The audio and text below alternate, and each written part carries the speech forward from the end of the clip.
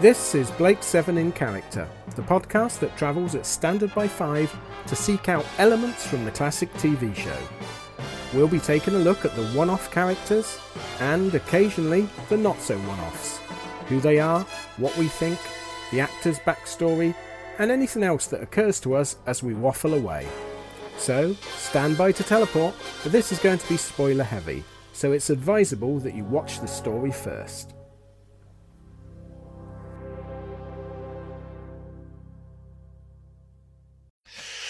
Ian, the word is that this story contains your favourite Travis Mark II moments. It certainly does, yes. We were watching this and Anne goes, "We've watched this, haven't we?" I said, "Yeah, we've got to watch it for the other bit." And it got to the word bit, and she did the usual joke of it. He said, the word is bird. Yeah, you can't help it, can you? You can't help it. It's such a good scene, though. Oh my God, it's... Every time I watch that, I'm just falling in love with Travis Mark II all over again. So how was your feelings watching this again after... about the same. I enjoy the first 2/3, and then it really makes me feel that the ending, they run out of stuff, and they were just on... I mean, I know it can't be, because the location stuff is filmed before the studio stuff. Yes. So, but it feels like they got to location and went... We've got 10 minutes to fill. Oh my God! Run about like mad. Get some polystyrene terrible. Rocks. It's awful. The ending is it is very to the silly. fact that, like, the final scene where they say, "What about the other crimo?" and they look off camera, and it's obviously they're not looking at what they're meant to look at. And there's a crimo on the floor in a bear trap. And he goes, "Don't worry, he's okay. He's taken care of." It's like, oh God, terrible.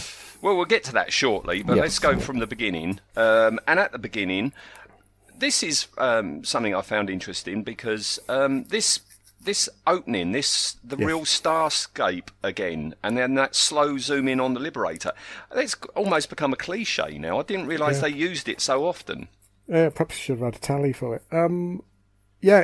I think you black it out, don't you? Because it's not very memorable, and I certainly didn't remember them keep doing this, but I think if we went back and listened to all our sort of most of Series 1 and almost all of Series 2, they all seem to start like this, don't they? With the location shot in space. In space.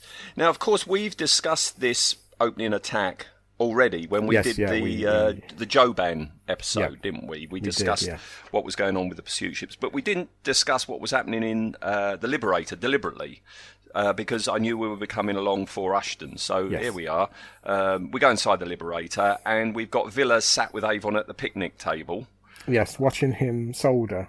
He's not soldering, though. He's got a circuit board, and he's got one of his little doohickeys, and he's just pinging at it. It actually pings, because Paul Darrow's like pressing on it, and it goes ping, and it comes off, doesn't it? You know? Yeah, I imagine it felt like, you know, the scene in Star Wars where Luke's getting the scoring out of R2-D2's bits. Yes. And he's like scraping something. It reminded me of that. Yeah. And Blake just like wanders in. It's a quiet moment on the Liberator, isn't it? Yeah, it's one of their downtime moments. Yes. But pursuit ships start coming in, and Avon orders battle stations. Two of them are coming along. And again, something we don't see very often in Blake 7 is Jenna using the angle poised lamp to steer. Yeah. Do you think they started getting a bit weak and perhaps prone to falling apart? I think they broke. Maybe it broke during this one, because you didn't see it very often, did you? No, and they seem to have to put a lot of effort into moving it, don't they? Yes, yeah. Because they're doing evasive manoeuvres, and I like the way that Gareth Thomas and Sally Nivette, they lean to one side to emphasise the swerving, but Michael Keating doesn't. I guess he forgot to swerve. Yeah, obviously the director off screen wasn't quick enough to signal, swerve. Or Villa is so used to being drunk that he naturally can combat, like, the feeling of falling over, so that he's always perfectly straight. Or Villa's wearing a seatbelt. Could be, the other two are not. Yeah, it could be. Two more come along, and they realise that they're turning into them. Four more come along. P-bulbs for pursuit ships. As cheap as that is, that's better than the red blobs. I think so, yeah, because at least you can sort of say this is a representation of of the ships. That could be the engine lights, couldn't it? But when you see the blobs, that's obviously meant to be visuals of the ships, and it's like, oh, that's awful. Luckily, there's a massive ionised particles nearby the Mutara Nebula is.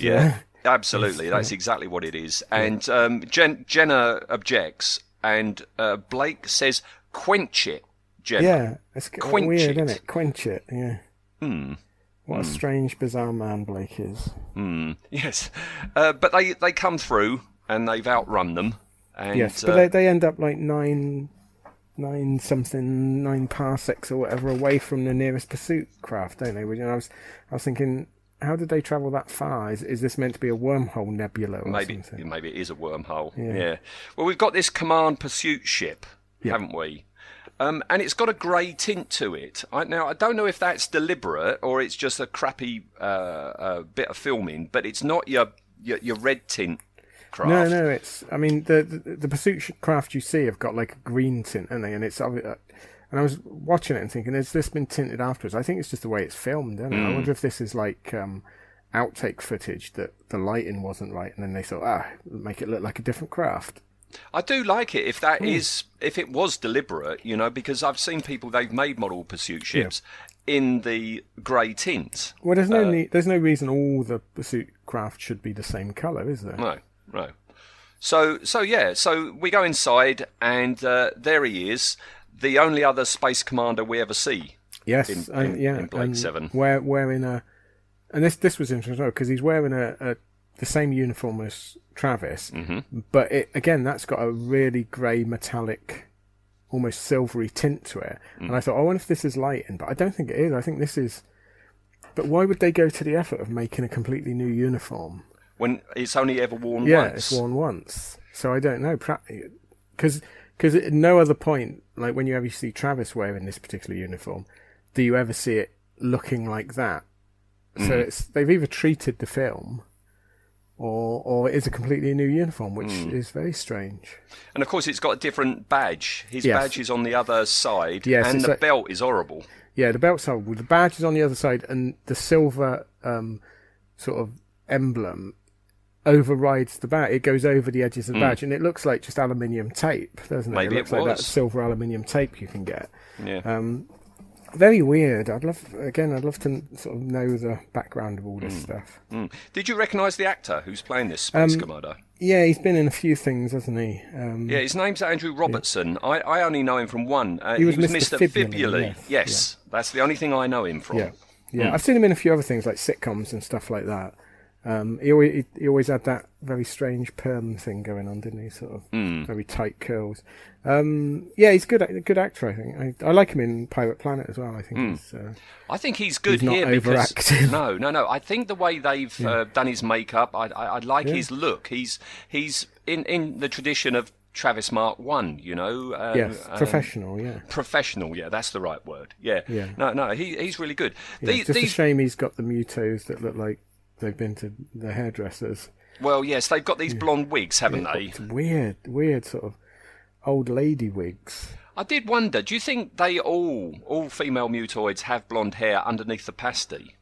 Could be. Do you think that part of the mutoid process, they rebuild them with bionic parts and then give them a bleach, give them a perm?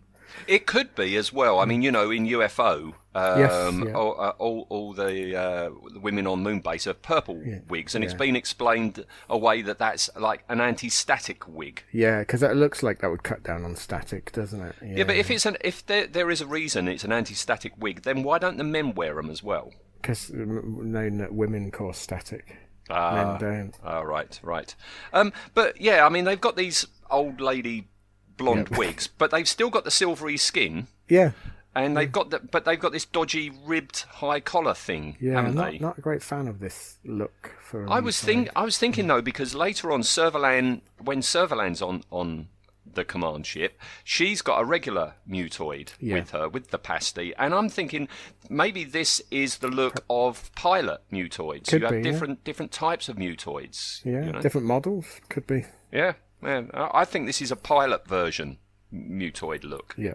Yeah, God knows what those Justin ones were then, the paintballing ones. They were the cannon fodder mutoids. Anyway, so we've got this detector shield. Yes. Which we never see again. The Federation never use this again, do they? No.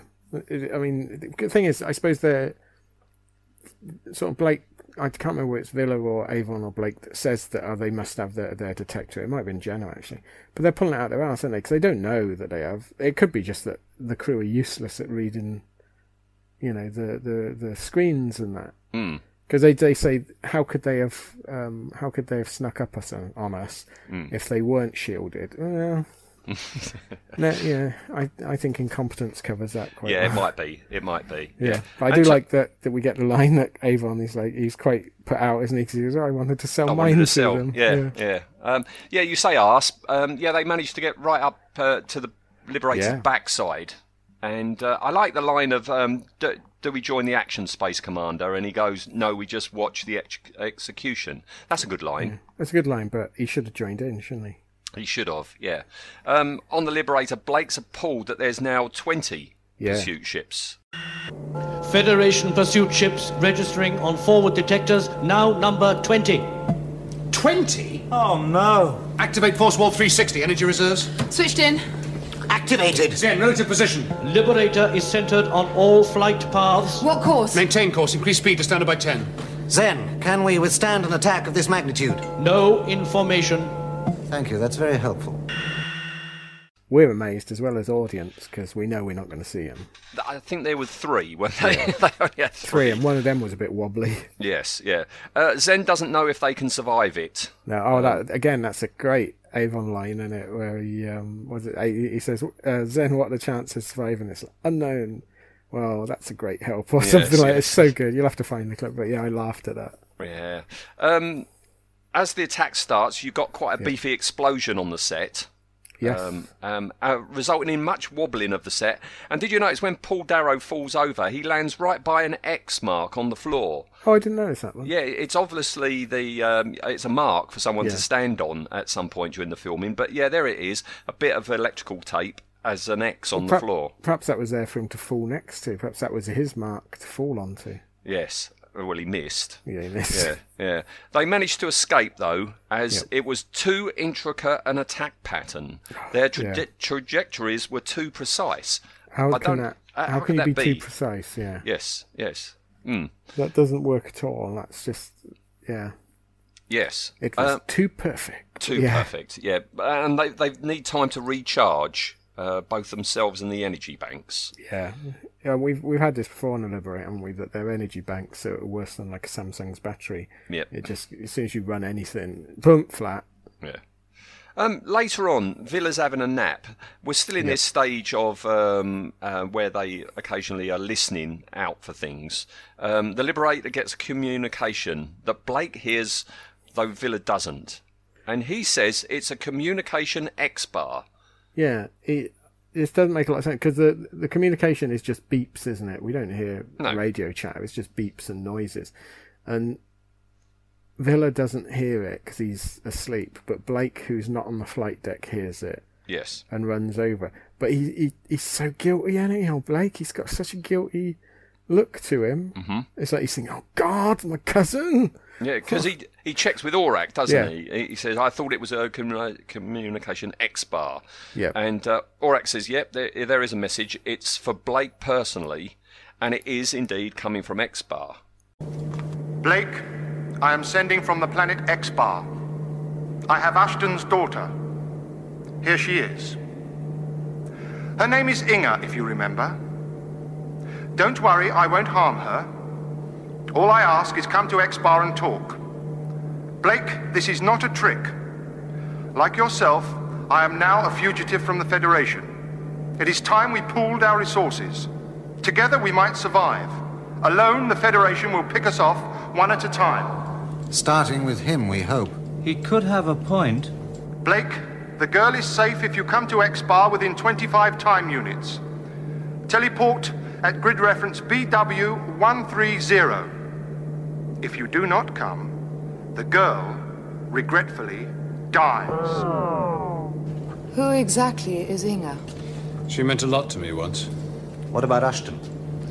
He's my father's brother. I thought he was dead. He ought to be dead. He's been a prisoner on that planet for years. Well, we didn't see him, so perhaps he is dead. I don't know.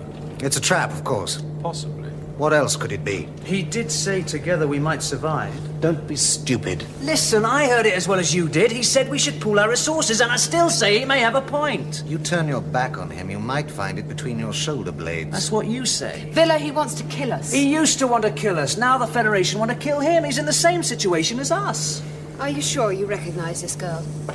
Yes. You want to go to Exbar, don't you? Yes, I do. Do you know the planet?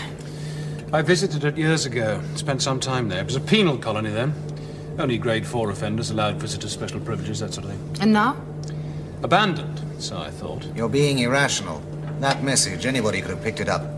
No. It was non-standard code. The Federation listening stations don't use it. That is correct, isn't it, Aurak? Correct.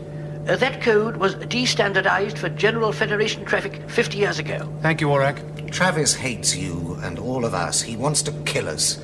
What can he possibly offer us? I don't know. You believe his story about our needing each other against the Federation? Nope. Well then. You heard him. He's got the girl. Do you believe that he won't kill her? No. That's why I want to go to Exbar. I don't expect any of you to come with me. I just want you to put me down, that's all. You just want us to put you down, and that is all you ask? Yes. Well, if that's all. You're being naive, all of you. Villa? Well, she has got a pretty face. Right. No. I still say that it is an unacceptable risk. It is not unacceptable because I accept it. I want to save that girl, if I can. If I can't, I might as well be a Federation slave like everyone else. As might you all. And it's a Viz play. It has Viz play. He says it has Viz play. Which and shows it's that, Travis. Yeah, it shows that visual communications haven't caught on very much, have they? No. It's unusual enough to say it's got a video with it. Mm. And there we are, headshot of Travis. He has with him Leela. Well, yes, no, Inga. Leela Mark II. Leela Mark II. Ushton's daughter, Inga. Yes. Right? And he says to come to Exbar to talk. He just wants to talk. He's a fugitive too now, and he wants to pull their resources. Yeah, this is nice. I love Brian Croucher who plays it. And then he gets that final line. He says, if you don't come within two standard units, she'll be killed. And he opens his eye, and it's like, oh, I was going to say, with one eye there. This is ammunition for the people that don't like Travis Mark II. He's absolutely fine until he says, the girl regretfully, eyes widen, dies. Yeah. How can you have an overacting eyeball? I don't know how he's done it, but he does it. Yeah. I live for Travis moments like that. Yes. It's really good. Anne was interesting. She doesn't like the actress playing Inga, whatever her name is. Said she can't act. And I got to agree. She's not very good. She's no Louise Jameson. No, she's another Avalon type thing. She's not convincing in the slightest. Too much of a blank slate. Yes, Blake says that Inga meant a lot to him once. Yeah, right? He's acting so guilty. Yeah. We'll talk about this a little bit later, the ramifications of what he said there. And Ushton is my father's brother. Yeah, that's what bizarre. After he said that, I said, yeah, it's called Uncle, mate. Yeah. Because it's such a bizarre way of saying it. Yeah, I don't really remember this episode, so I made notes as I was going, and I've got written here, don't they have uncles in the second calendar? But later on, Villa says, oh, great, I might have to kill Blake's uncle. So the term uncle does still exist, except Blake decides to call him my father's brother. Yeah, I think, is he trying? Because I think he's desperately trying to get away from that I shagged my cousin idea. So if he said, Inga's my uncle. That sounds closer. My uncle's daughter. Yes. Yeah, that sounds closer than my father's brother's daughter. What does that mean? Cousin? Oh, you dirty bastard! I hadn't thought about this. I think you're absolutely right. Yeah, because it's the way Gareth Thomas is playing it. He's playing it like he's like, oh god, he just plays it so I don't want this to come out. Let's just it's like Ixnay on the cousin A. Let's move on and yes.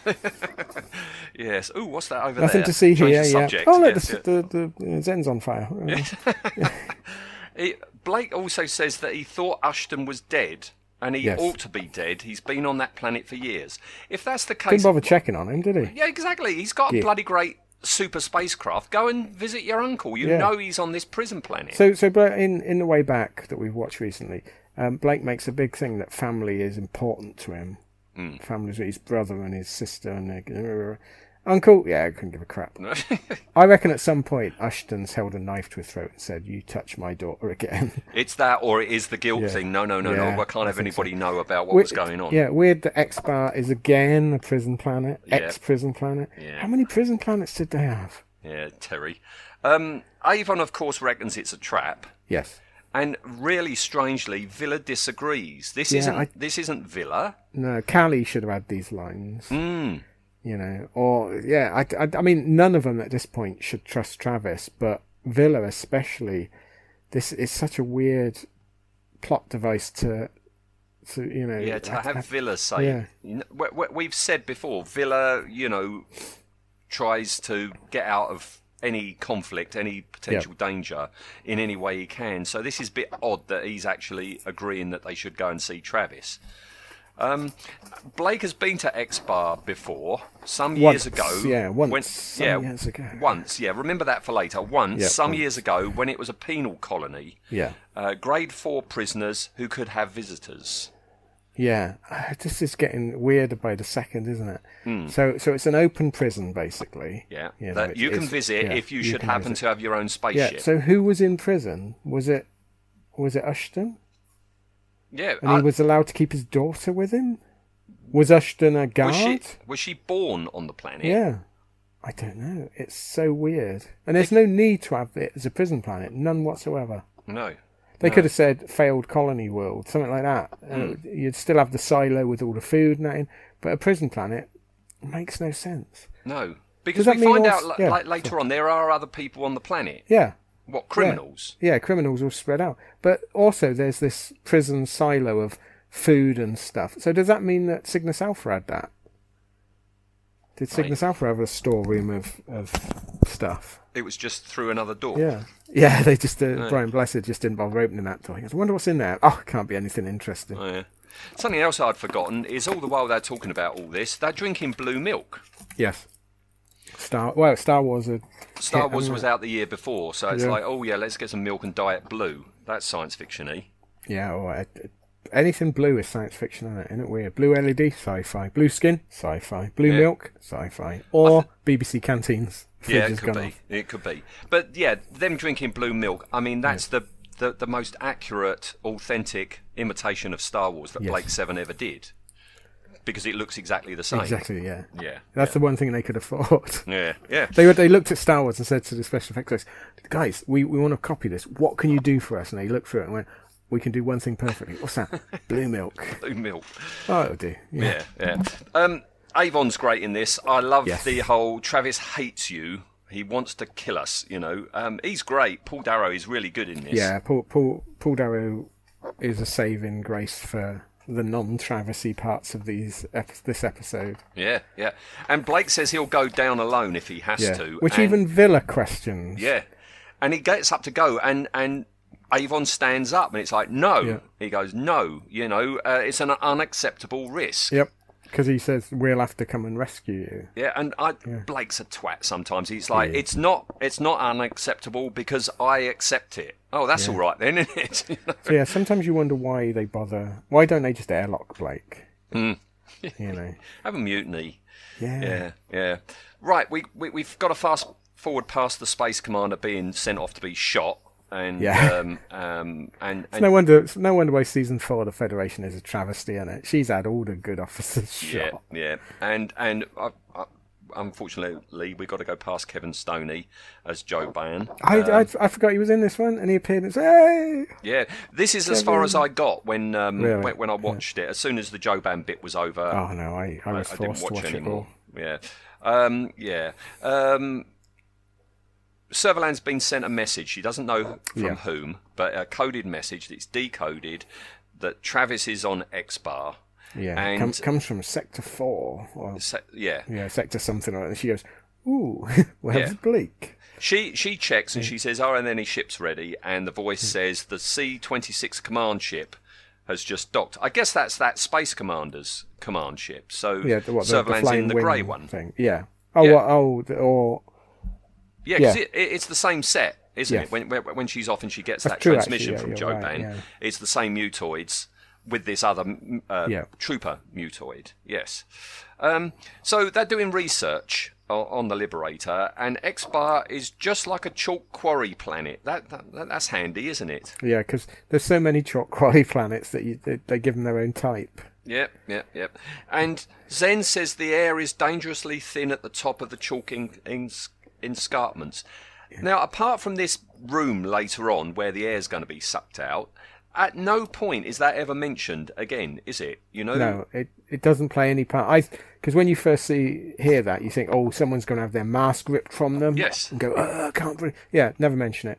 Never mention it again. Absolutely pointless, throwaway Terry Nation nonsense line, isn't it? Yeah. When Blake climbs up the escarpment to get to the tower, he should be really, really out of breath. Yeah. But no. Well, he is, but that's because he's a slightly overweight Welsh actor. It's weird, though, so Zen's showing the footage and says there's a very narrow band of where the oxygen's okay. Once you get up to the higher escarpment, and it shows, and it's like 10 foot tall, isn't it? Mm-hmm. When the camera pans up, it's like, that's a slight incline. Yeah. That's not an escarpment. It's so a chalk quarry that you got buddleia growing there as well and everything. Yeah. As that talking, bloody cold there. It does.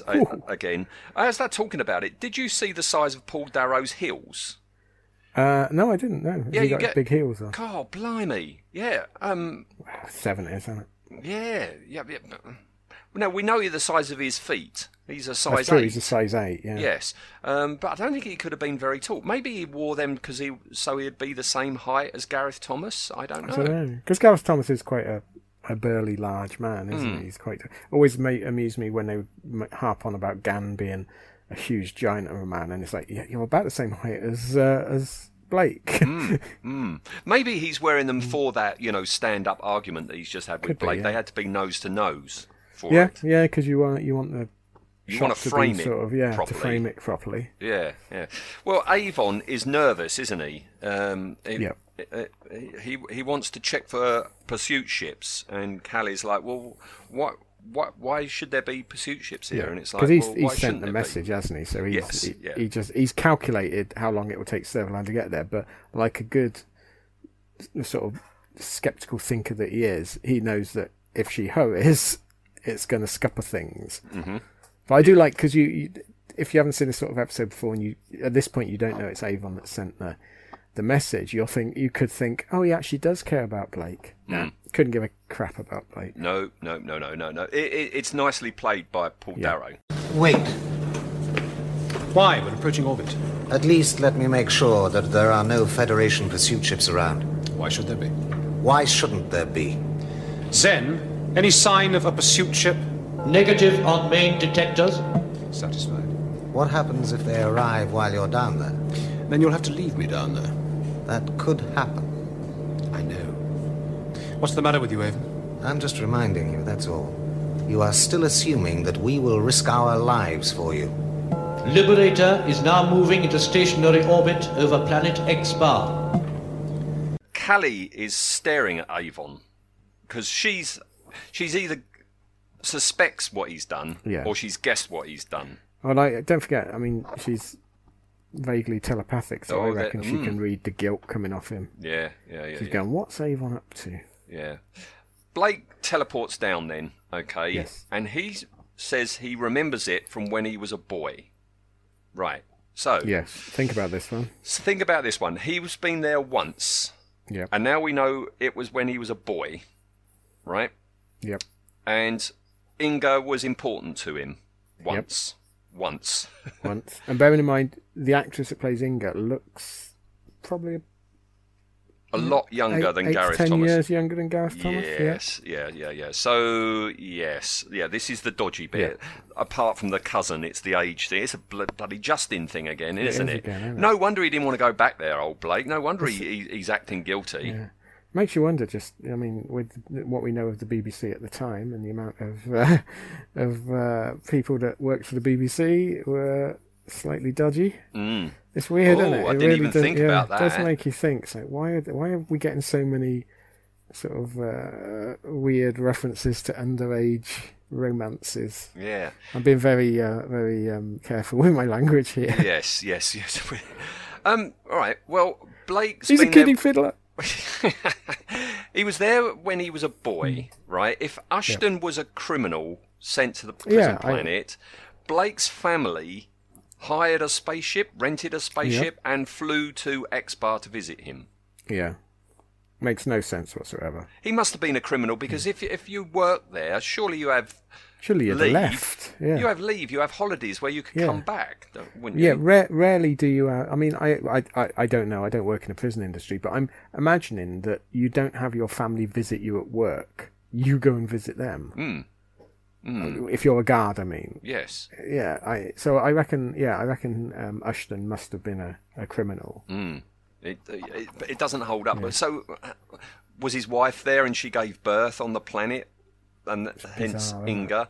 This feels like many vague storyline ideas that they've had lying about and just blitzed them into a story. Well, there are a couple of elements to that which we'll discuss later on, which sort of could explain it, but I still don't buy it. All right, well, we go back up on the Liberator, and Jenna's getting nervous.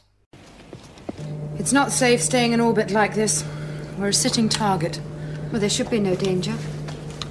Does anyone know we're here? Avon? What? I said, who knows we're here? How do I know who knows? I still say anybody could have picked up that message. No, they couldn't. You know they couldn't. Why are you so worried? Why don't you get on with your job? It's a bit of a contrivance, this. She's getting nervous because Blake's been down on the planet too long. Now, they've been in orbit around loads of planets before and not got jittery. Why this one, you know? Plot device. Yeah. It is purely to drive the plot along, but you're right. There's been other situations where she hasn't felt nervous or the need to check. No. I mean, on a couple of other occasions, she sort of made they're big enough to look after themselves type comments, hasn't she? Yep. So. Yep. Yeah. Callie's still focusing on Avon. You know, who knows we're here? She blatantly asks him. I think she's sensed this. She doesn't know the whole, but she knows something weird's gone on. Yeah. Why are you so worried? She says as well. You know, she is. Yeah, I hadn't thought about this. It's the telepathy. She's. I think so. She's is it not emphatic? What am I trying to say? When you empathic. Empathic. That's it. She's empathic. She can pick up on his stress. Yeah. Yeah, that's interesting. Yeah. Because Gan, it's easy. When he was stressed, he just started sweating, didn't he? Yes, he did. He did. All right. Well, we go back down to X-Bar, and Blake meets his uncle. Who are you? Rog Blake. Rog! It's good to see you again. You've grown. It's been a long time. Yes, I suppose it has. Where is Travis? Travis. Well, we'll get to him later. First, I must take you to a fire and undercover. You're limping. Yes, I broke my leg last winter. Fell down a crevasse. Inga got me out. Isn't there anyone else around here to help you? No, they're all too busy trying to stay alive. Trying to get enough to eat. Oh, the Federation. Yeah, the Federation. They leave us alone now. There's nothing else they want on X-Bar. Who's limping? It's now we haven't had. It's so long ago since we've done it. I can't remember what we called them, but it's the Swamp Castle people, isn't it? We haven't had a Swamp Castle. Yeah, we haven't had a Swamp Castle person for ages, but it's Ushton. Yes, Ushton. It just hoves into view, and it's like, oh. Yeah, it could be the Michael Palin at the beginning but it's also very Swamp Castle as well. Yeah, and this is the sort of civilized and educated man that's descended into primitivism, isn't it? And he's limping. Yeah, limping. Yes. The last time I watched this, I thought, why have they even put the limp in other than the audience could go bum bum bum? But they do mention, don't they? There is a reason. He can't attack the He can't go up there.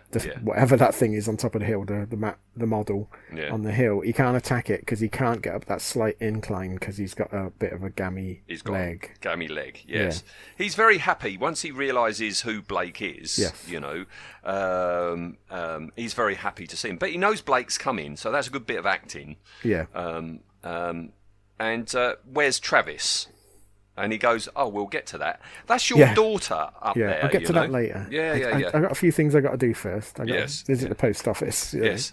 He broke his leg last winter, he says. Yes. So that's why he's got the limp. Fair enough. Up on the Liberator again, Avon is definitely feeling guilty. I'm going down. What? I said I'm going down. Villa, come and operate the teleport. Did you hear that? Yes, but I don't believe it. Why? Blake may need some help. And that concerns you? But you've been against it all until now. I know, but I'm still going down. Villa? You know what all this is about, don't you? I think I can guess. It is a trap, isn't it? Avon thinks so. Well, Avon always thinks so. This time he feels responsible. Well, why should Avon feel responsible? There can only be one reason. It's obvious he wants to get rid of Blake, but he can't handle it, you know. If Blake did something and he had the Liberator, that's fine. But at this stage, this early-ish Avon, yes, he wants the Liberator, but he can't handle the guilt that he might feel of just marooning Blake. He's still a civilised man, is he, at this point, Avon? He's not been mutated into the gun-slinging, anti-hero. So he's still a civilised man. So if Blake's on fire, he'll let him burn, but he wouldn't light the kindling. Yeah. But if someone else sets him on light, quid's in. Yeah. And Callie has sussed it. She's worked it out. I love Callie. Yeah. She's really good in this one. Again, something I'd forgotten is just how good the crew are in this story, you know. But we've said many times that the crew segments, you can rely on them, even no matter how dire the episode, except for animals, no matter how dire the episode is, you can rely on the crew members to keep it alive for you and to make it, I enjoyed that, except for animals. Is this the new phrase? That's it, yeah, we've got to put that in after. As we continue, yes, yeah. All right, so Avon goes down. He's got to find out what's happened to Blake. And Blake, meanwhile, Ushton calls it a dugout or something, doesn't he? Come to my dugout. But it's a cave. It's it's a set. Perhaps he dug it out. Maybe he dug. That's what he's been doing for all these years. Or maybe. All right, so they're inside his little cave there. Tell me about Travis. He turned up here 6 days ago with men and guns. How many men? 4. Crimos. Crimos? Well, I've never seen them before, but that's what they were, all right. Criminal psychopaths. So I hear. You know what they can do, don't you? And they have Inga. Yes. Well, Travis seems to have them well in hand. He says he doesn't want to hurt her. He just wants you to join him up there. Do you believe him? I had no choice. He had the Crimos and the guns. He took us by surprise. His ship must have landed on the lower plane. So, where is he now, do you know? Yes, he's in a tower at the top of the escarpment. It's an old communication center, deserted. But it's still got an oxygen plant and the power to run it. Why didn't you go after him? Oh, absolutely impossible with this leg. I couldn't even get up there.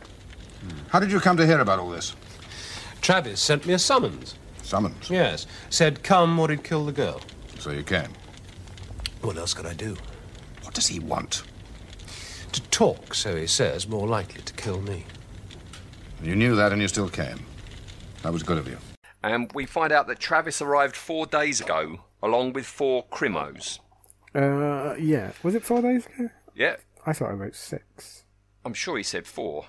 Sometime between 4 and 6. Yeah, you're probably right. All right, 5 days ago. 5 days ago. Some days ago. 5 parsecs ago. Okay, all right. Travis has arrived. With 4 Crimos. What do you think of this name, Crimos? I think it's pathetic. It's rubbish, isn't it? There's 2 things wrong with these guys. Well, there's 3 things wrong with these guys. One, they can't act.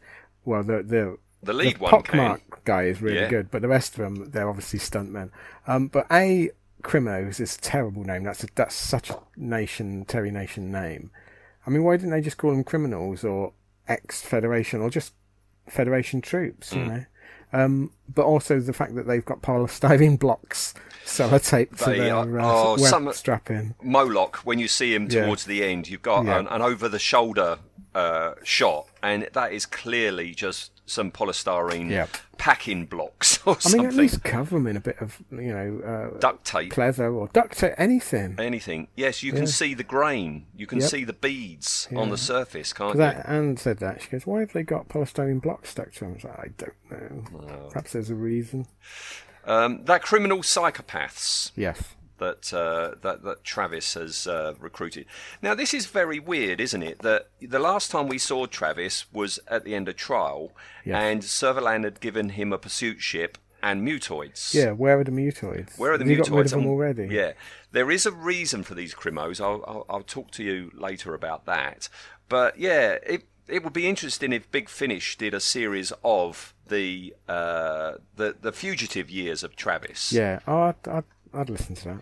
I certainly would. I'm sure Brian Croucher would be up for it. He did I would listen to that. Do you think that Travis, because in trial, Servalan says, wipe the mutoids' minds and have them follow the commands of the first person to use the code word outlaw. Yeah. And do you think Travis got there and he goes, what was that command? In-law. No, In-law. It wasn't it. And then he thought, I'll stuff it. Just left them. Give me some crimos instead. There's still 3 mutos just stood there waiting. Yes, gathering dust. Yeah. Yeah, no, I think that's a terrific idea because, Travis has said, I'm on the run. And he says later on, I'm fed up of running. But that was only like one story ago or something. Yeah, he's only been on the run for a couple of weeks and he's already bored. If this was between seasons... But we know this is Cobbler's, isn't it? This is because he knows he's cut a deal with Servalan. Servalan knows because Servalan sort of Avon obviously thinks that Servalan will want to catch Travis, and she doesn't. And but it's weird. This is all. It's like an act within an act within an act, isn't it? For all these people. Yeah. Anyway, these crimos crept up on Ushton and Inga, and took her to the tower at the top of the escarpment.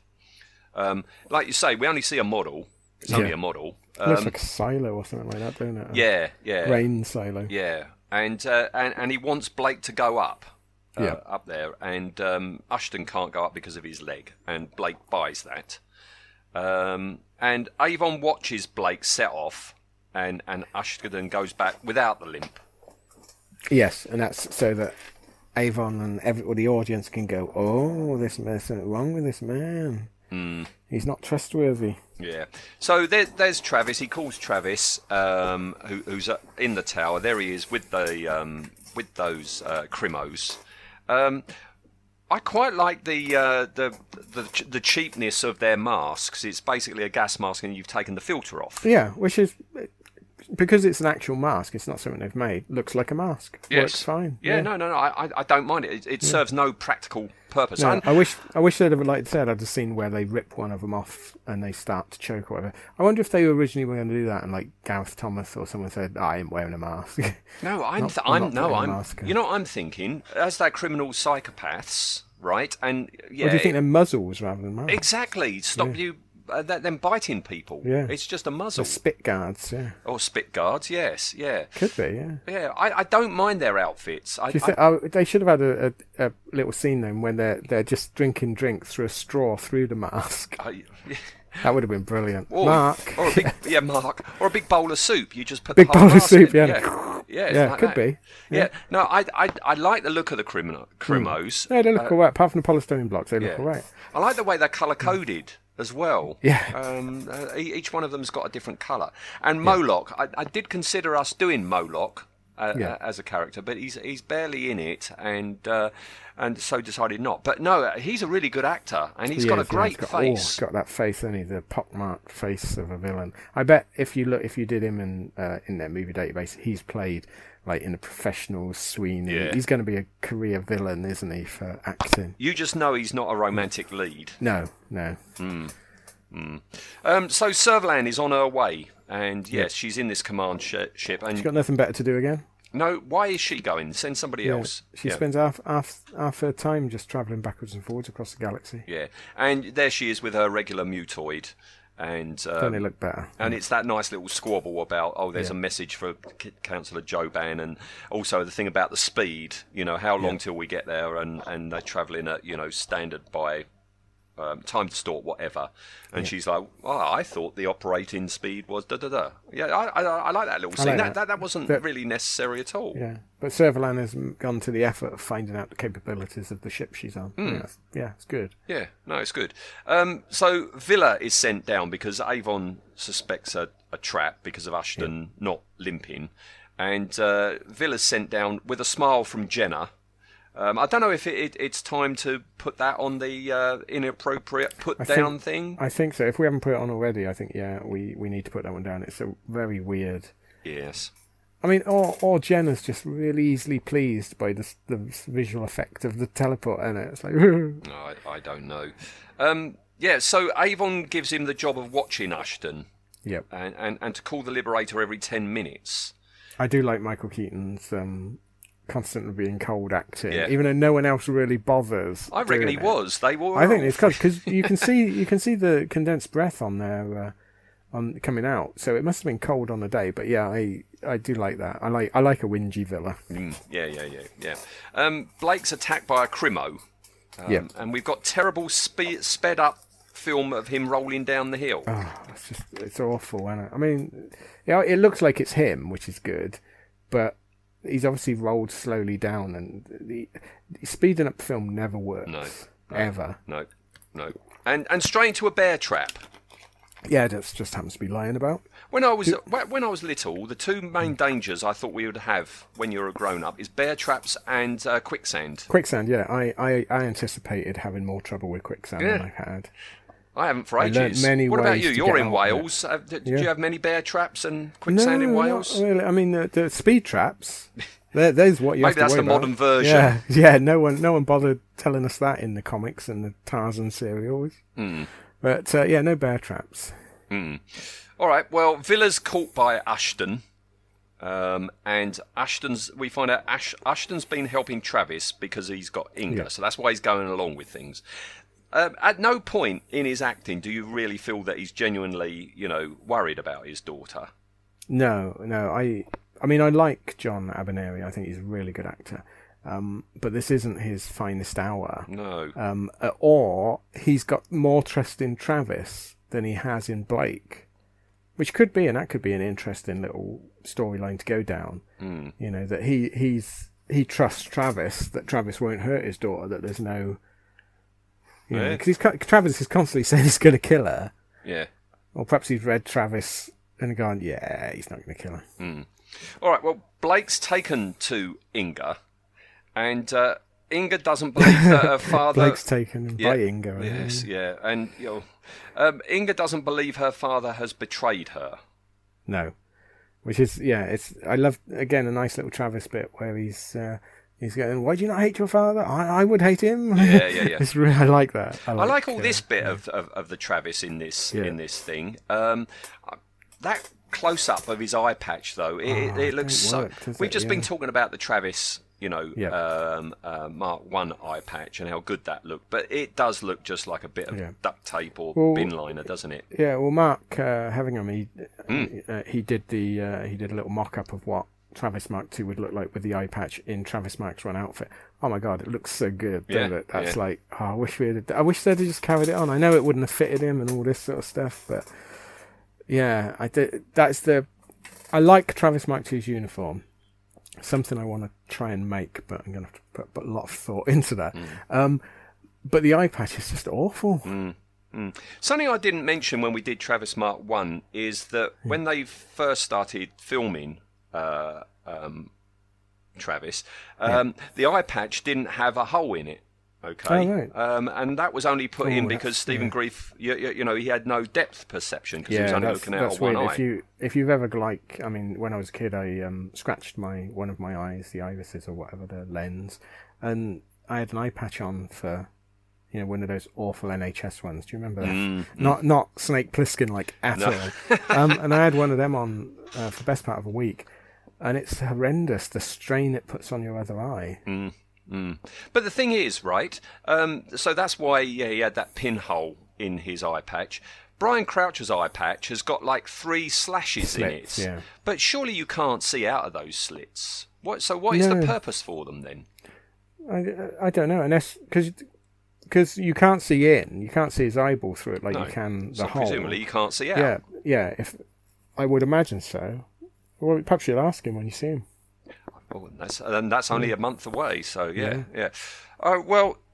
Travis says he's tired of being hunted by the Federation, and he wants the Liberator, basically. What do you think? If they hadn't started going off on a tangent, what was his terms? What did he actually want Blake to do? He wants Blake to give him the Liberator. Well, what really? What incentive is there? Yeah. Yeah. Why should Blake do that? He says pool our resources. Does he seriously think that Blake would accept him as a member of the crew? I mean, that would have been a really interesting storyline to do. Like he could be Dr. Smith on the Liberator, and everyone's mistrusting him, but then perhaps he's not. And then you could have had a lovely storyline out of that. But yeah, because from Blake's point of view, he's not seen all the Travis stuff that we've seen. So from Blake's point of view, the whole point of Travis being fugitive could just be another one of Travis's madly overcomplicated plans. So he's got no reason to A, believe that Travis is a fugitive, or B, believe that even if he was a fugitive, that he wouldn't immediately shop in the Liberator to get his freedom back. I mean, so I don't know what the play is here. But and the other, and I don't think the production crew knew either. I think this is very nice to watch filler. Yeah. Yeah, it makes no sense from what we know of Travis because Travis wants to kill Blake. He can kill Blake now. He can kill Blake now, and later on when he knows he's got Avon and Villa, he can kill Blake and then demand the Liberator from Callie and Jenna. Otherwise, I'll kill Avon and Villa. He doesn't need Blake now.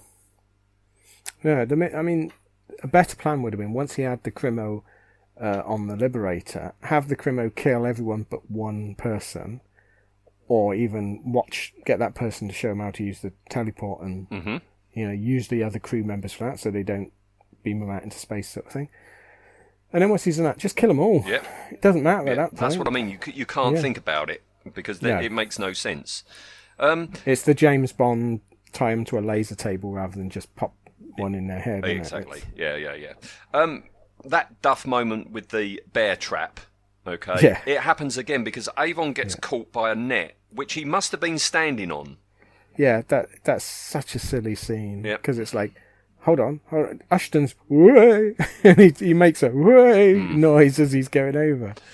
It's not good, is silly. It? No, it is silly. Yes, and Blake says he's prepared to do a deal, and Travis is saying you must hate Ushton.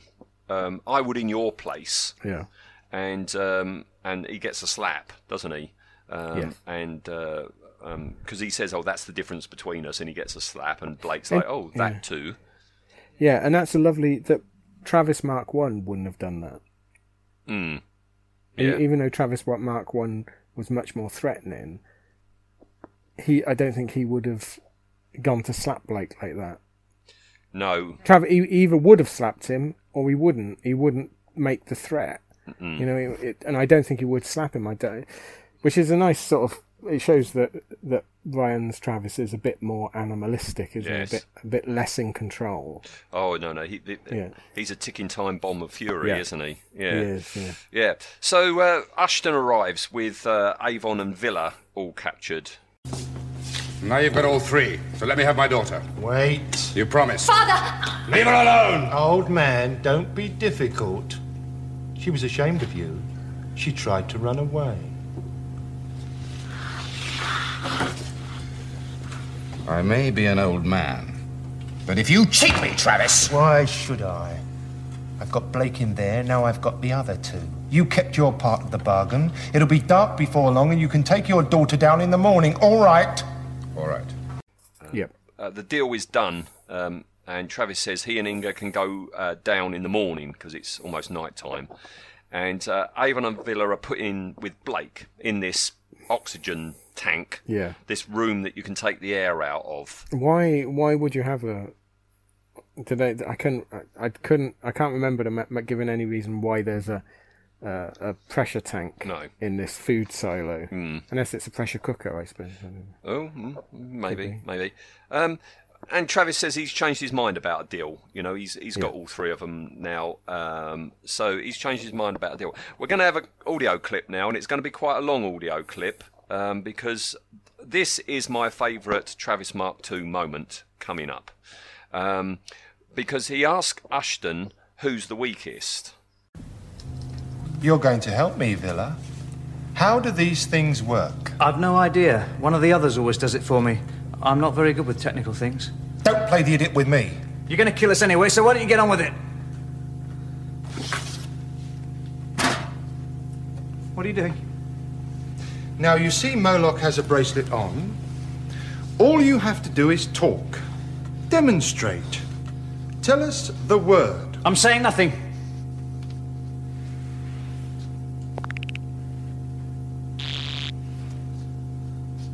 The word. Tell us the word. I'm sorry. We didn't hear the word, did we, Moloch? I'm not helping you. Never. Now, for the last time, tell us the word. The word. The word. Switch the bracelet on. The word. The word. The word. Teleport! I told you, teleport! Jenna, did you hear that? And Travis wants to know how the teleport bracelet works. And Michael Keaton is... This might be my favourite Michael Keaton bit of acting here, because somebody has had the foresight to sprinkle water on him. So he's sweating. Because this is Villa's nightmare. He's put on the spot by a bad guy, and no amount of worming in his way out is going to get him out of this. Yeah. He is facing death, isn't he? He can't charm his way out. He can't talk his way out. No. He tries it because he says, I don't know how they work. Somebody always does it for me. And, of course, Travis isn't going to listen. But I love the fact that Travis is absolutely calm and just speaking normally to him at the beginning. As I say, this is my favourite Travis Mark II. You know? This is my absolute favourite. Yeah. I think this is my favourite Travis moment of both Travises. Right. Because Moloch puts the bracelet on, doesn't he? Yes. And he says, "Tell us the word." And he cocks his hand. I'd forgotten that he's still doing the clockwork thing that we were talking about a couple of weeks ago. Nice little nod back. Yeah, the word, and he starts so slowly. Yeah. The word, and I love the way Michael Keaton actually does say teleport. Yeah. Teleport. No. Before that, he whispers it. He goes teleport. And the word, and he ratchets it right up. Yeah, it's superb. And it is absolutely brilliant. He's got his gun hand to his head. The word, and Michael Keaton's teleport. You know. Yeah, it's heartbreaking. It is. It really is. Yeah. I mean, I was a teenager. I was in my late teens when Blake 7 was on. But if I was watching that as an 11-year-old, you know, I would be feeling so sorry for Villa. Yeah. And they hear it on the Liberator. Yeah. And did you hear that? Yes. And, did you hear that? Yes. Yeah. And Moloch goes up. He's teleported up. Don't move. Keep away from those switches. Who are you? What do you want? You are Jenna. What is the state of the ship? We're in stationary orbit. We're on automatic. You will fly the ship for Travis. Wait. Over there, quickly. You are Carrie. Yes. What's happened to our friends? They're dead. What? I don't believe it. Show me the ship. I must learn about it. You're a crimo, aren't you? I have a high intelligence quotient. But I enjoy inflicting pain, and that I am a true crimo, so don't be stupid. Do as I say. Show me the flight deck. No. If you kill us, you won't be able to fly this ship on your own. I'll take that chance. Will you? And as I said before, I really like Moloch. Yeah, he's good. He's got the look. He's also a pretty good actor. He's believable as it. And of course, this is at this point, Travis should have won. And if it wasn't a weekly TV show and Travis was a bad guy, once again, Travis's plan has worked perfectly. And this Moloch, he's like, and he's pointing his gun, you are Jenna, and when Callie comes in, you are Callie. What is the status of the ship? You know, I love all these lines, and I like this guy's delivery, and he says about, I have a high intelligence quotient, but I enjoy inflicting pain. Because they say to him, don't they, oh, you're a crimo. Yeah. And what you were saying there, you know, he has them. Moloch has them. Travis is down there. He's got the 2 more bracelets down there. Moloch is standing next to the teleport rack. Yep. I don't understand. Rack. Yeah. Just send Travis and the other crimos up. You've got the Liberator. You can strand. You don't need to kill Blake, Avon, and Villa. Take their bracelets, go up. You've got the Liberator, and you've got 2 more crew who know how to fly the ship. Yeah. And that would be a better punishment for Blake than killing him. Yeah, just watching Travis go off with his ship. Knowing he's lost. I don't understand Moloch's plan here, that where he says, okay, I'll beam down with Callie, then you'll stay on the ship, but you'll beam us. It's like you've just lost your edge there because you've left the ship. Yeah. Well, this bit doesn't make sense because he goes off to the flight deck. We never see what he does at the flight deck, but he goes off to the flight deck and then comes back, doesn't he? Perhaps he had heard all these stories about it being the most, advanced ship ever. So, and he went to the flight deck. Right, this is a bit tatty. I'm going back down. I don't want it. It could be. Yeah. All right. Well, down on the planet, Villa's put back in with the others. What happened? They've teleported one of the crimos up to the Liberator. You told them how to do it. No, I didn't. Travis tricked me. That wouldn't be too difficult. So now they have the Liberator. What have I done to deserve this? How long a list would you like? Leave him alone, there's no point. Blake, listen. Sit down, don't talk, save oxygen. Listen. I sent a message to Space Command Headquarters, to Serverland, that Travis was here. You did what? I set the dogs on Travis. What's so strange about that? Why? It seemed the only rational thing to do. I thought they would get here ahead of us, get Travis, and save us the trouble. So this is all your fault? How do you arrive at that conclusion? I'd still be on the ship if it wasn't for you. Shut up! And Avon's pretty hacked off. He's like, you told them. Does he try kicking him? I think Paul Darrow actually tries kicking him with those big heels. Yeah, that would have hurt. It's, what did they expect? Yeah. Because, Avon would be clever enough to know that it's not going to keep him alive, so he wouldn't have said and got killed for doing it. But Villa's right. He did it. He's still alive. Yes. He survived it. Yeah. So, Yeah. And it's at this point Avon tells Blake that he contacted Serverland. And Blake's, you did what? And he had hoped the Federation would have got to Travis before them. That's why he did it, So the Federation get there, they capture Travis, done deal.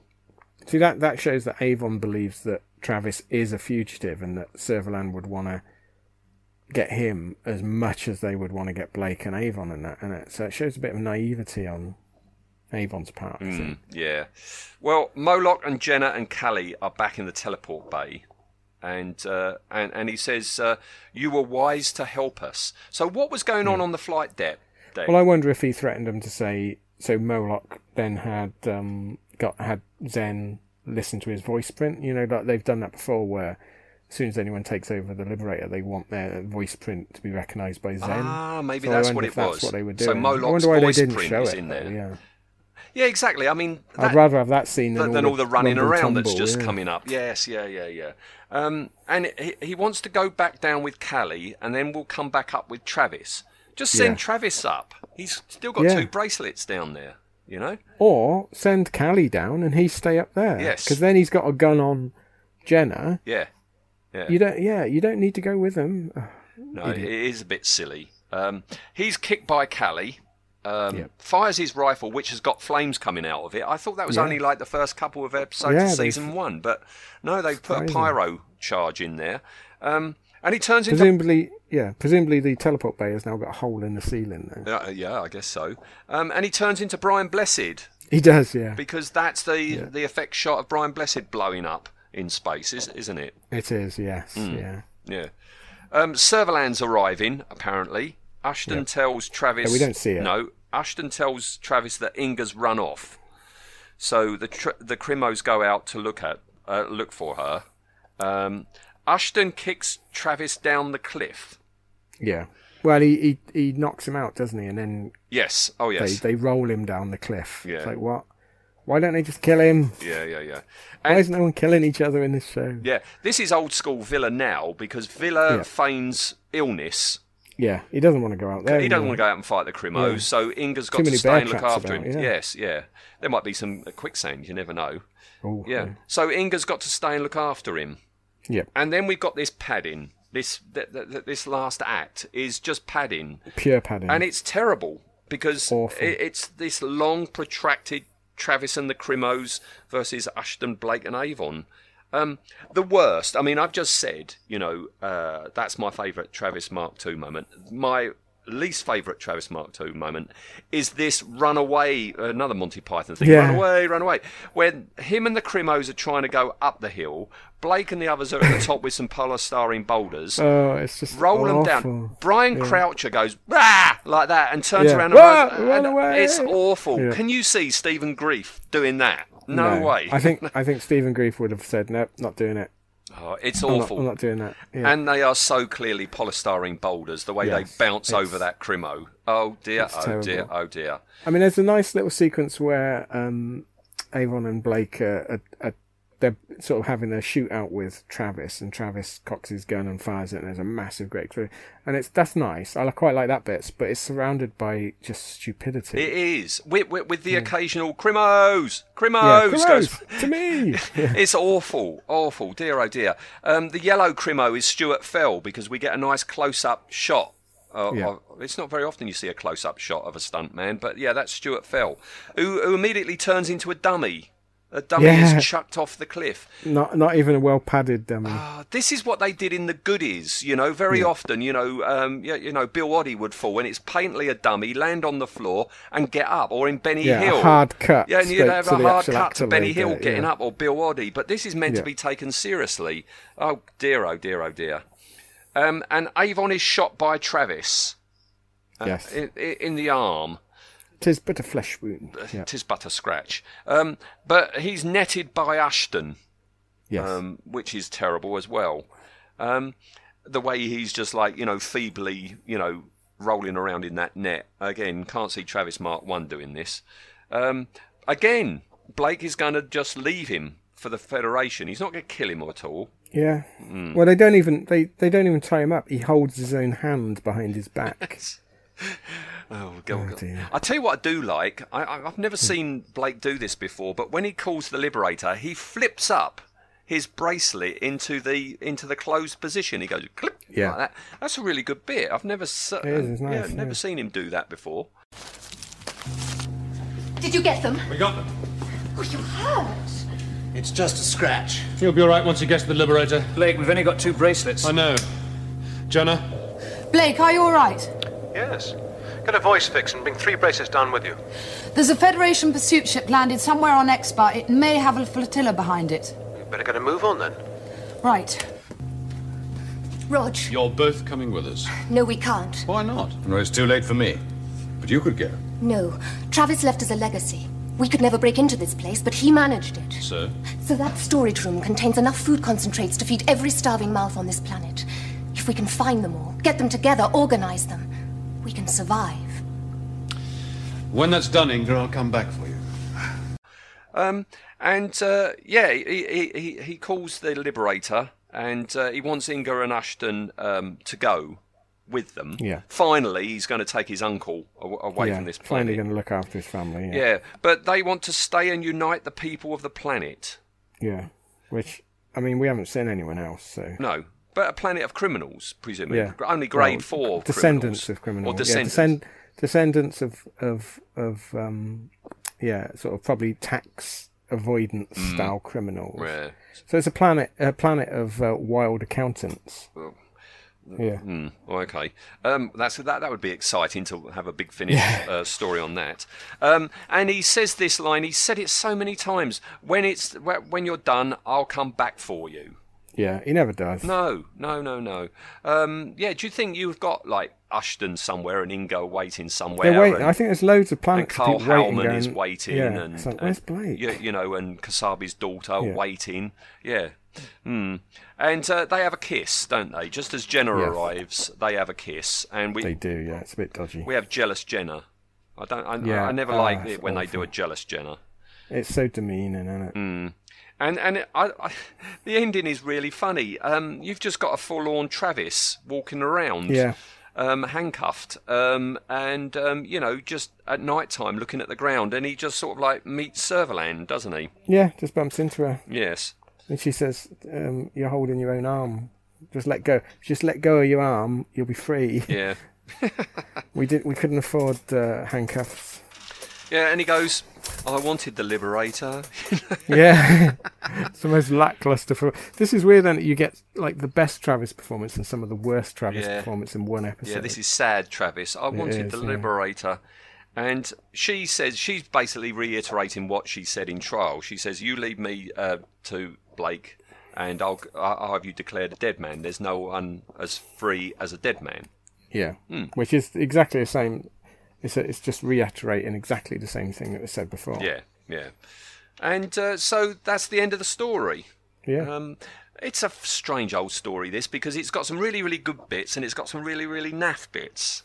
Yeah, I find this a lot with season 2, that some of the episodes are really good, but a lot of them there's some really good ideas and some really good scenes, but mixed in with either filler or just nonsense.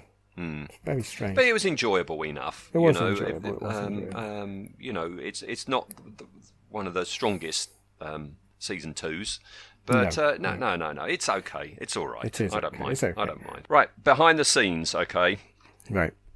Some of the confusing aspects of this story are due to the history behind this story, okay? So was it a muddle when it was made? Well, originally it was going to be 11th in the season. I think it's about 7th or 8th right now. Yeah, that would have made more sense of Travis being fed up with being an outlaw. Yeah, there would have been more time, yes. Yeah. And it was meant to have followed on from a story called Death Squad. Oh. All right, this story called Death Squad, it had the Federation experimenting on criminal psychopaths. Ah, so that would have been to turn them into controllable killers called crimos. Oh. Okay? That would have been good. Yeah. Now, get this, right? The story was cancelled only 3 weeks before filming. That's very close to the wire. Very close, yeah. And, of course, they had made the crimo costumes. So that's why, I guess, you know, in this story... That's why they're not mutoids. They're not mutoids. Yeah. Travis's mutoids that he had. The notion of crimos was used here, along with their costumes. So that would have been nice to set that up, wouldn't it?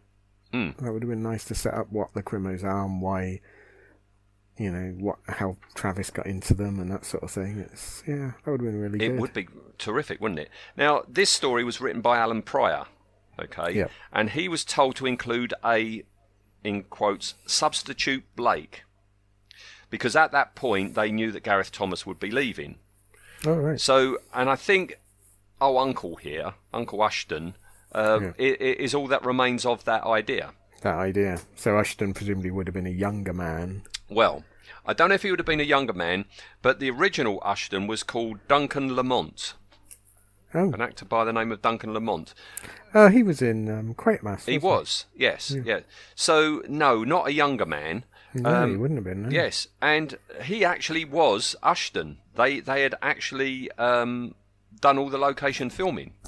Wow. With Ushton Mark 1, okay? Does any of this exist? That was my question, okay? Does any of the original Ushton footage still exist? Because I've never seen it. I've never seen stills of this Duncan Lamont as Ushton.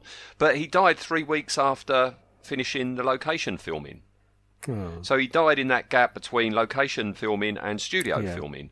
So, John Aberneri, he was roped in at very short notice. They had to go back to Betchworth Quarry, yet again it was Betchworth Quarry, and refilm all the Ushton scenes in the quarry.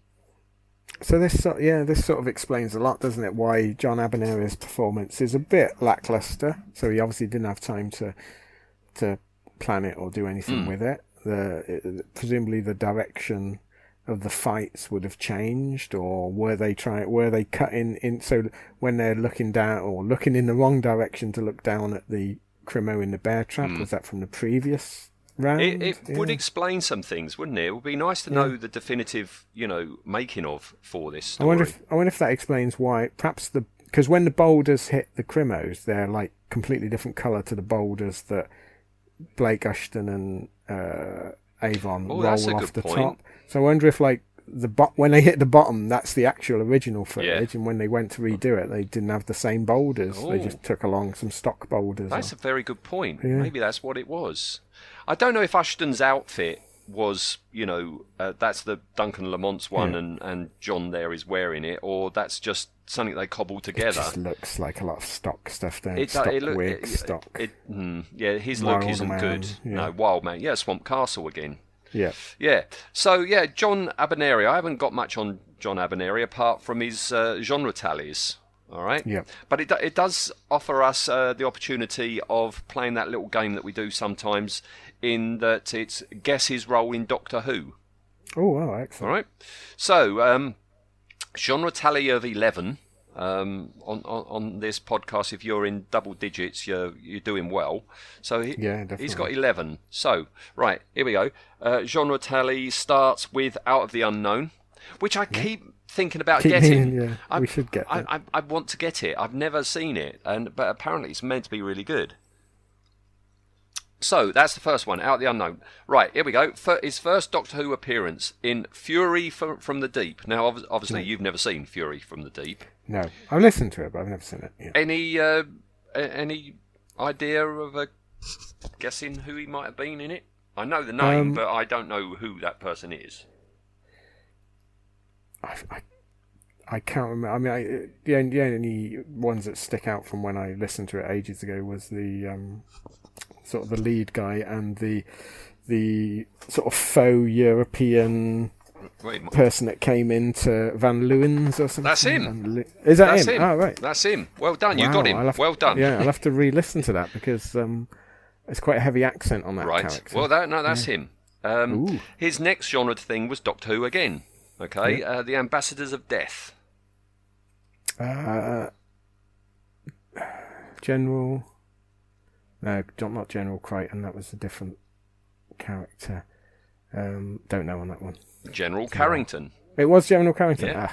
2 out of 2. No. Hey, I'll take that. My crappy memories kicking these names up from somewhere. Right. Next thing. Diamonds Are Forever. All right. Oh, that's interesting. I watched that last weekend. Oh, right. Well, apparently he played an airline representative. Oh, okay. That's not ringing any bells for me. Yeah. Well, actually, that's because when so Bond, they're taking the dead body of the real diamond smuggler, and it's being loaded onto a plane, and there's like a pilot dressed guy and saying, "My condolences, Mr. Bond." But it sounded horribly dubbed, so I wonder if it was him playing him, but it wasn't his voice, or he's just doing a strange accent like he did. Could be doing Fury a strange accent. Yeah, could be. All right. He went back to Doctor Who for Death to the Daleks. He was the group leader that got killed, wasn't he? I think. Well, I've only got the name. Richard Railton. Oh no, no, I don't know. I don't know whether that's right or not. It's not my favourite Dalek story. No, it's not good. Then he was in Survivors. Brilliant. One of his best performances. Yeah. And if anyone's not seen season 3 of Survivors, go and watch it. Yeah, no. It's superb. Yeah, that is good. In fact, he kills Brian Blessed. See, another Blake Seven link there, yeah. Then he was in Doctor Who, The Power of Kroll. Power of Kroll. Oh, he would have been miscast in this because every single part is miscast in this story. Well, he was the one of the Swampies. He was like the mystic type, wasn't he? Yeah. He was Ranquin. Yeah. All right. Then Blake Seven. Then Into the Labyrinth, the Pamela Salem show. He was in that twice. I remember that. No, I don't remember it in any detail. I remember watching it, but I'd love to see it again. I'll have to post it to you. Yeah. You got it. Yeah. And then I don't remember. I remember the character, but I didn't realise it was him in Robin of Sherwood. Wasn't he Horn the Horny Hunter? Hern the Hunter, yes. Hern the Horny Hunter, yes. That was him, yeah. Oh, I loved Rodney Sherman. Yeah, season 1. Michael Praed, yeah. Not season 2, not Jason Connery. Yeah. Oh, Jason. Well, he was ideal to hide in the woods, wasn't he? Because he had the acting ability of a This tree, is very true, yeah. And then the last thing he was in, genre-wise, Red Dwarf, where he played Rimmer's dad. Oh, yes, that's right, yeah. Rimmer's dad in the Better Than Life game. Yeah. So that's that. That's a Who tally of 4, which is pretty good. That's pretty good, yeah, and a Bond tally of 1. Was it worth it? Was it worth following Travis's little vidcast? Well, if they hadn't, I don't know whether Travis would have killed Leela Jr. I don't think he would. I think he had a deal with Ushton. It was like, no, he would have just gone away, I think. Yeah, I think so. In which case, it wouldn't have been worth it. If it was Travis Mark I who would have killed her, then yeah, I'd say it was worth it. But it just, I don't think it was worth it for them. What did they get out of it? The Liberator got shot to pieces. Yeah, they didn't get anything out of it. But if they hadn't gone there, then Blake would never. Travis opened up that food thing. So if they hadn't gone there, that's true. Yeah, they were practically starving. So good for the descendants of the criminals. Blake got a snog out of it with his cousin again. So that's about it, really. Right, we'll say that's a yes. No one, We'll say that's a yes. Okay. A vague yes. All right. Well, before we go, it's shout-out time. Oh, I like a shout-out. No, I know you do. And this is the first shout-out I think we've ever had from the reviews and recommendation section of our Facebook page. Loyal follower Baz Warrington, has recommended us and says, these fellas know their onions when it comes to the greatest sci-fi show ever devised. Entertaining listen for fans. So thank you very much, Baz. Oh, thank you. I thought you was going to say, these guys know their onions for the greatest sci-fi show ever devised. They're okay on Blake 7 as well. No. He's one of us, old Baz. So, thank you very much, lady. Yes, yeah. All right, so that's it. That's today over. Next time, we're going to season 3, and we're having to cope with 2 Tarrants.